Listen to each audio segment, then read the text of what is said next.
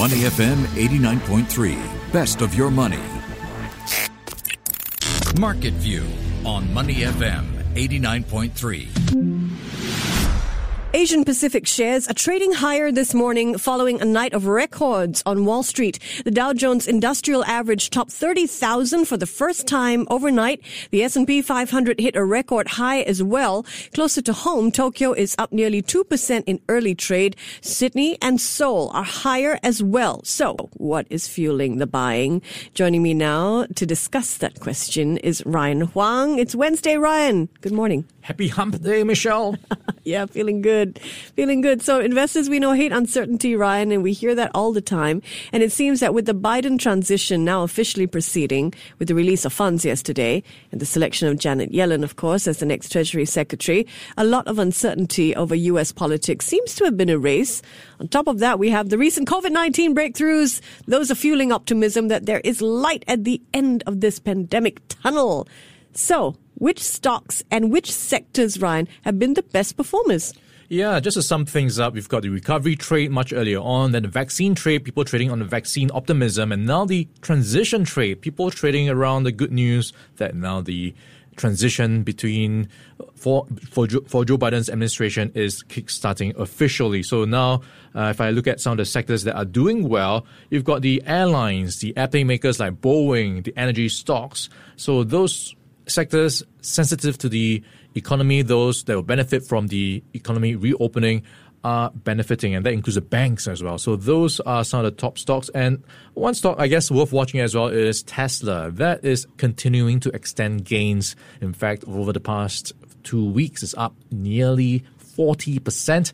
Last night, it was up by another whopping 6%. So that was part of the, I guess, since its announcement that it will be included as part of the S&P 500 index next month. So that continues on its rally, but it's worth watching out for the economy reopening winners as well. So those cyclicals continuing to see more investor rotation into those sectors away from the growth stocks. So we are looking at the Dow, like you mentioned, hitting new record highs. Also worth noting, the small cap Russell 2000 index hitting fresh all-time highs. For the month, it is up nearly 20%. So that is its best month ever. So when you get the small caps really doing so well, that reflects the optimism in the local U.S. retail investor that things are really looking up for all these small businesses. So tech stocks, comm stocks have been doing well. In fact, only 3 of the Dow's 30 components finished lower overnight. Only 3. Gainers outpaced losers in the S&P 500 by a margin of 4-1. Now, the Dow was most recently at 20,000 back in April. It's about 7 months ago. How long might it be the benchmark before the benchmark tops the next 00 milestone, and that is 40,000? Yeah, so this is a big question. So if you look at how things have been moving in terms of milestone to milestone, it seems like the gap is getting smaller. And if I look at some of the data in the past few years, the Dow crossed 20,000 at some point in 2017. And it's just taken 3 years to hit the 30,000 mark.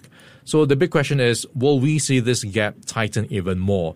So there are some views that, hey, with the momentum that we're seeing, it's just going to be a matter of time. We might see it in 2021. And I've been seeing some of these headlines, some forecasts indicating that we might even see it before the end of this year. And that is pretty crazy if you think about how that's less than 2 months away from 2021. And you also have the other end of the spectrum, those people who think that the markets will start to consolidate after such a huge run-up, and you will see some sideways trading. Perhaps that could take place for over the past, or rather the next year or so, before you see another strong move up. And that is, going to be off the back of the economy reopening. And we likely won't see any big push coming through from the stimulus. I guess the news of the stimulus at least sometime in the first quarter, and you need the effects for it to trickle down to the economy. So that will take some time. So we've got a couple of moving parts for this 40,000 mark to be reached. And some analysts also note that the publicity that stocks receive in media outside the business pages, when the Dow breaks through a threshold like 30,000 like it did last night, that often attracts more retail investors to the market, and that could fuel buying even further.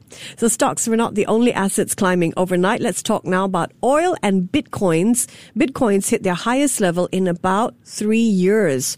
Oil is up too. So where are they now?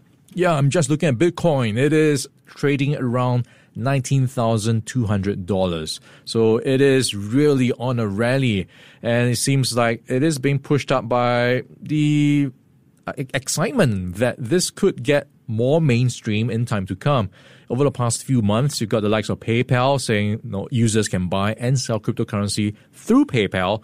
You've got investment funds such as Fidelity also creating funds for cryptocurrency trading. So all that is lending more confidence behind cryptocurrency that you will see more traction. And in turn, you are seeing the momentum behind Bitcoin just off, I guess, a rally that's been seeing it up by nearly 160% over the past year. For the past month, it's up nearly 40%. Yep, our Asian markets, though, joining the rally. The Straits Times Index continued its bullish run yesterday, jumping 1.5% to 2891. The STI now up 15% over the past month. That's twice as good as Hong Kong, better than Tokyo as well. So my next question, Ryan, is the STI following Wall Street's lead and adding to its gains, or is profit-taking kicking in? Okay, so it is a very interesting picture for the STI. Last month this current month so far has been quite spectacular. And that is off the back of the optimism around how the economy will reopen. And that is helping the likes of banks. And people are rotating into these cyclicals and value stocks. So right now, this morning is up 0.7%. And just breaking 2,900 points, now 2,912. So another milestone on another stock index. So that is pushing an 8-month high. And if you look across the region, you are also seeing new highs. And in Korea, it's fresh record highs. This morning is up nearly 1%. And in Japan, you're looking at stock markets up nearly 2%. And that is pushing 30-year highs. In Australia, it's up nearly 0.7%. So it is a lot of optimism behind the markets, just taking a cue from Wall Street. So that is going to be quite exciting to watch. So markets are thrilled, but this year has been a rough one for the attractions industry. Malaysia's Sim Leisure Group, they're listed here in Singapore. Sim Leisure is expanding, though. It's aiming to take over Kidzania in Kuala Lumpur. Tell us more. Yeah, so it's been in the works for quite some time. So just to run through some of the numbers, the price tag for taking over Rakan Riang, which is the licensee, a law-speaking licensee for Kidzania, that is at 3.8 million ringgit. So they have made another step forward with this endeavor, and they managed to get a loan up to 7 million ringgit. That is around 2.3 million Sing dollars. So this will give them the funding they need to acquire the licensee. And of course, Kidzania is a theme park for kids where you can pretend to be a firefighter, get on a plane, become fly it, a DJ, become a journalist, become a doctor. Things you can tell Ryan and I have been to Kidzania. It's great for kids. Of course, it's been a tough time for many of these theme parks which have not been able to operate at full capacity or even at all. So that has been a bit of a dampener for that sector. But with things reopening in time to come, it looks like Sim Leisure is hoping to ride on the upside of this. So they have the funding right now, and now we just have to see if the deal closes. Okay, so the funding portion is going to be used for the group's general working capital purposes. It'll be made available for up to 60 months from the date of the first drawdown. Okay, I'm going to turn to one of our favorite games on the program. It's called Up or Down. I name an asset, and Ryan tells us whether it's moving up or down. So on a day like this, you might think everything is going up, but that is not necessarily the case. So Ryan, are you ready to play? Let's go. U.S. consumer confidence. All right, we've got it down. It's at a 3-month low, and this is off the back of what people are thinking. Hey, the economy and the job market are not looking too pretty right now. Absolutely right. Earnings at the gap. Okay, so you've got earnings of this retailer. They own Old Navy and Aletha, as well as Banana Republic. They saw their earnings fall short of expectations. So that is a down, and they saw higher spending on marketing. So that was another dampener on the expenses. Yeah, third quarter earnings at the retailer fell short of expectations, but the company says it's still staying optimistic because of the upcoming holiday season shopping. Next, HP. Okay, people staying at home, working from home, need more devices, and that is great news for HP's notebook sales business. Notebook sales, its stock rose as much as 9% in after-hours trading. Absolutely right. Stronger than expected PC sales powering HP shares. Next, Top Glove. Top Glove, all right, that is a bit of a dampener. So they are down because they have been forced to close their factories. Many of them, nearly 28 building sites, because thousands of their workers have tested positive for COVID-19. Yeah, tough news for Top Glove, right? Just checking on their last done share price, $2.22, down 1.33% for Top Glove. Next, Baidu. Yeah, Baidu is going to be on a naughty list for Christmas because they have been doing some things they shouldn't be doing, and that is infringing on intellectual property rights. So they have been ordered to pay a fine of $9.8 million for continuing to use another company's maps after the license expired. So this is belonging to Navinfo, and right now it is playing out with a counter-suit. So they are accusing Navinfo of actually infringing of a Baidu map. So it's going back and forth. So the company, Baidu, will have to pay $10 million in fines for using someone else's digital maps. And in case you're wondering, how did they get caught?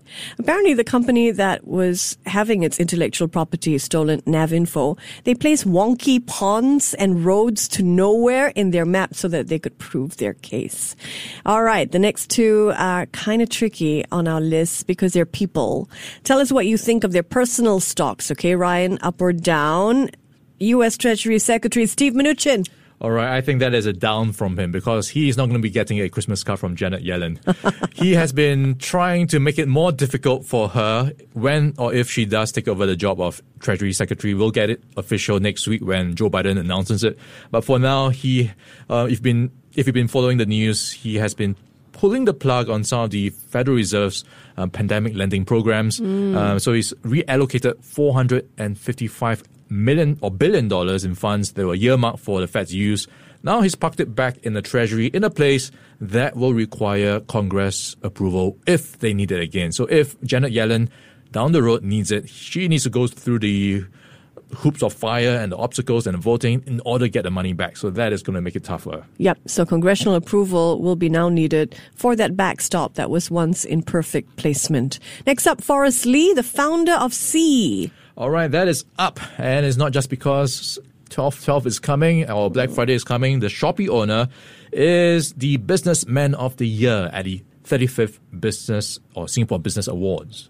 Yeah, you know, he also credits Singapore for his business success, the 43-year-old head honcho of that internet giant Sea. All right, perfect score for Ryan. While I go get his kaya toast ready, stay with us here.